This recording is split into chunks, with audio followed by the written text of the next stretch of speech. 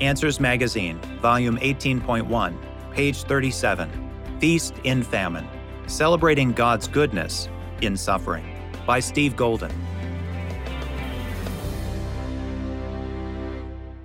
As our loved ones walk through the valley of death, how do we endure to find joy at God's table of grace? In March of 2017, during a visit to meet her newest granddaughter, my mom expressed annoyance about an issue she'd been having with her jaw. She attributed the stiffness and numbness around the left side of her mouth to a combination of an oral surgery many years earlier and a recent facial massage. By May, she couldn't move the left side of her jaw at all, and her orthodontist discovered severe muscle atrophy. Her symptoms were worsening, so she called me, her son, the nursing student. I quickly ran through assessment questions. Frequent migraines? Yes. Vision loss? Yes. One-sided facial numbness and paralysis? Yes. Hearing loss and balance issues? Yes. Mom, you need to go to a doctor right away. You've either had a stroke or you're having a neurological issue. That phrase, neurological issue, was sanitized code. I was loath to speak the dreaded words, brain tumor, to invite those unwelcome guests to my table.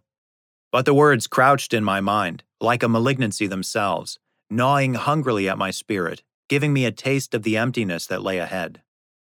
Just over a year prior, I attended the funeral of a man who'd fought a long battle with cancer. I had once worked with his wife and taught his daughters in my English and music classes.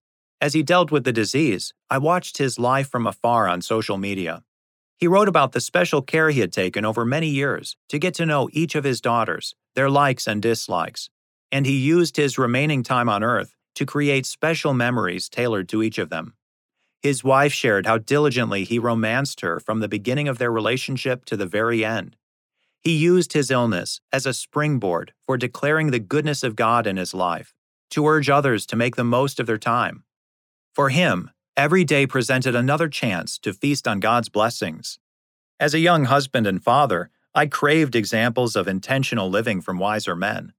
I often found myself in a tug-of-war between my schooling and my family life, and I was ashamed to admit that school had the upper hand. When it came to time with Dad, my family was on a starvation diet. Life on this earth is short, as the axiom goes, but Christ offers life in abundance. John chapter 10, verse 10. Sitting at that man's funeral, I knew that I wanted to taste more of those abundant blessings in my own home while I still had the days to do so. After Mom received her diagnosis, I thought back to that man's suffering, to the hurt his family felt after losing him. Though I wondered how I would handle my own mom's death, the idea seemed far away. I had attended church my entire life, and in my lack of personal suffering, had made an orderly, comfortable theology. I carelessly lobbed scriptural truths like grenades at the suffering of others, primarily because I did not plan to even suffer myself. When I received the news in July of 2017 that Mom's surgery had been only partially successful, I found myself angry at God. My 40-something mom, one of the most significant figures in my life, who was just barely getting started being a grandmother to my girls, should not be facing the prospect of an early death. All the theology of suffering I'd spent years carefully working out in my head seemed emaciated in that moment. Why would a loving God let this happen? Of course, I could recite all the right answers. Because of Adam's sin, pain and disease and death entered God's very good creation, Genesis chapter 3, and we are living out the nightmarish consequences of that original trespass. Adam's sin, original sin, is our sin too, and it's compounded by our own transgressions, Romans chapter 5, verses 12 through 21. Suffering and death are nothing more than what sinful humans deserve, Romans chapter 6, verse 23, apart from Christ. I knew all these things, but deep in my unspoken thoughts, I believed that suffering was supposed to happen to someone else. I was supposed to be the caring Christian who offered a hug and a prayer to the suffering, and then returned home to my healthy and happy family. Like David and Job, I uttered anguished prayers, some indicting God and asking what I'd done to deserve this, others begging to understand why it was happening to my family. These prayers weren't always rational, but pain doesn't always allow us to think clearly. I took God at His word that I could come boldly before His throne, respectfully and without pretense. Hebrews chapter 4, verse 16. And anyway, He already knew my every thought. Psalm 139, verse 3. I was also afraid. Life suddenly felt very fragile as I began grieving a loss that hadn't even occurred.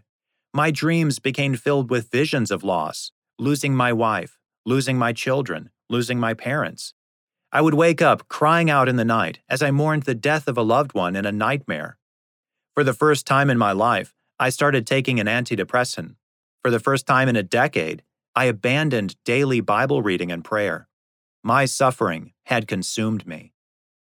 During one of my more emotional conversations with Mom, she expressed the possibility that she might not go through with surgery or any treatment at all.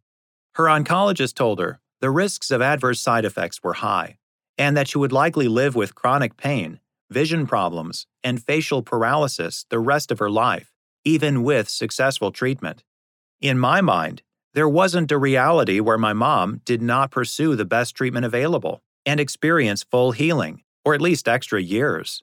I'm in the healing arts, and I'd come alongside many patients and families as they exhausted the options to save or extend life. Why wouldn't Mom want to do the same?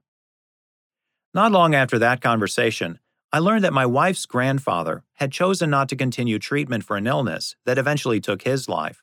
Sitting at the dining room table, my father-in-law shared about his dad's choice to stop dialysis. He had dialysis appointments several times a week, and he was exhausted on those days. And then suddenly, he decided he was done going to dialysis. He told me he was ready to die and go home. Rather than deal with complications from major surgeries and constant hospital visits to prolong life by a few years, he chose to make the most of the time he had left with his family. My father-in-law explained that his dad had feared death immensely for a long time, but once he finally understood the gospel, he looked forward to meeting his Savior. As I struggled in my emotionally stunted way to understand why God had allowed my mom to develop a brain tumor, those conversations kept coming back to me. In a way, they refreshed my parched spirit, like discovering a trickle of cool water in a hot and desolate land. Sometimes I realized the best path forward is not using every available option to circumvent suffering. Sometimes the best path forward lies in the suffering. By December, Mom had completed her course of radiation. The oncologist treated the tumor as malignant, but the lab downgraded the tumor to benign status. We didn't know it at the time, but that downgrade would end up being a life-changing error. Because of her vision problems, Mom couldn't drive and struggled to use electronics. But her illness drew my family closer together than we'd been in years. Instead of our usual route of remaining silent for fear of embarrassment, we started choosing to say what was on our hearts, to focus on what mattered. I spent less time on homework and more time communing with God, loving my wife, and getting to know my daughters. Mom wasn't out of the woods yet, but God was leading me out of the wilderness and back to Him. 2 years later. I can remember that phone call more clearly than any call I've ever received. My dad's words still ring through my head, their mournful tones drawing me back to the pain of that week. God had given us 2 more years with Mom. I was a fully fledged nurse, and the more experience I gained, the more readily I could see the signs of her decline. Her oncologist monitored the tumor, but because her charts all said benign, they didn't intervene. By the time they realized their mistake, Mom's only options were risk-filled experimental clinical trials. Unsurprisingly, she turned them all down. My theology of suffering had matured significantly by this time. I thought back to the man who had decided to live life to the fullest. I had learned that, for Christians, life can mean more than merely extra time. For Mom, living those additional years in crippling treatments would be like gnawing on dry bones. The richness of fat and muscle could be found only in the spiritual abundance of God's blessings. Blessings that took on flesh in the form of her husband and 5 children. As she looked forward to delighting more fully in her Savior in the future, she delighted in her family in the present. God had shown me His fullness in suffering, and I now understood Mom's decision. But that understanding couldn't spare me from the pain of losing her. As she neared the end of her life, Mom was completely blind, mostly deaf, and her face became more disfigured each week as the tumor filled her skull's every crevice. When I arrived home on March 8, 2020, she was rapidly losing motor control and was frequently disoriented and confused. She didn't always know who we were. Even though I was coming to terms with Mom's impending death, I felt weighed down with regrets. I'd left home at 17 and saw my family infrequently, with years passing between visits. I had attempted to rectify this with more frequent trips to see her and with weekly phone calls, but my final phone conversation with Mom had been difficult and discouraging. After I arrived home, during that last week of her life, she mostly slept and didn't seem to fully recognize me. She hallucinated frequently because of the pain, so we never really knew what to expect when she was awake. I really wanted to tell her my goodbye when she could understand and respond. Late one night, as I sat on the couch watching her sleep in her recliner, Mom suddenly stood up. "Mom?" I said hesitantly, unsure if this was another hallucination. "Are you okay?" She jumped. "Steve, what are you doing here?" "I'm here to visit you, Mom." She reached out for me, and we wrapped our arms around each other. "I'm glad you're here. I love you, honey." "I love you too, Mom." We hugged, and I helped her lie back down. She quickly fell asleep. That was the last conversation we had. God is a good Father. He knows what we need, and He doesn't give us stones when we ask for bread. He heard my cries and gave me a sweet gift of grace. Even here at the end, He was revealing to me His presence in Mom's suffering, and even in mine. A day later, Mom slipped into a coma, and on March 15, a Sunday morning, she went home to the Lord. I understood in that moment that her suffering wasn't in vain. My family, saved and unsaved, watched Mom run her race and remain faithful to the end. Her worst day on earth was also her best. She closed her eyes for the last time in this life and woke up in the arms of Christ. In one of my favorite books, Joseph Pieper, a German philosopher, writes that for the Christian, every day is a feast day, as we delight in Christ, meaning that because of the finished work of Christ on the cross, we have no reason not to celebrate each day. It's a sentiment I've held dear since the first time I read it. That final week leading up to Mom's death was rife with pain and tears and more dread than my imagination could ever conjure. Though it felt like an emotional and spiritual famine, I was still called to feasting. And oh, did we feast! Only a few times in my childhood did we sit down as a family to eat together, but we made up for it over those 7 days. We tucked into delicious meals in the living room, seated around Mom's bed. We chewed on childhood memories as she slept. Like sucking marrow from a bone, we drew up every last remembrance we had of her infectious laugh, her quirky humor, and her warm embraces. We savored her presence and treated her to scripture readings and worship music. We told her everything we ever wanted to, not holding back even the merest morsel, trusting she heard every word. Even in that valley, with death hovering on the fringes, we sat at a table overflowing with blessings.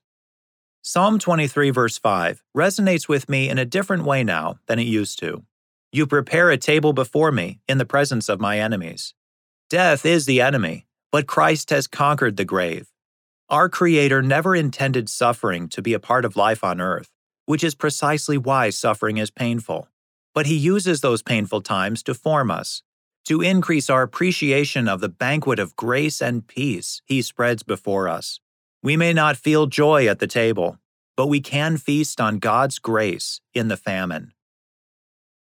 Steve Golden is a registered nurse in Topeka, Kansas. A former teacher and college instructor, he now writes on worldview issues. Steve earned an MA in English from Emporia State University.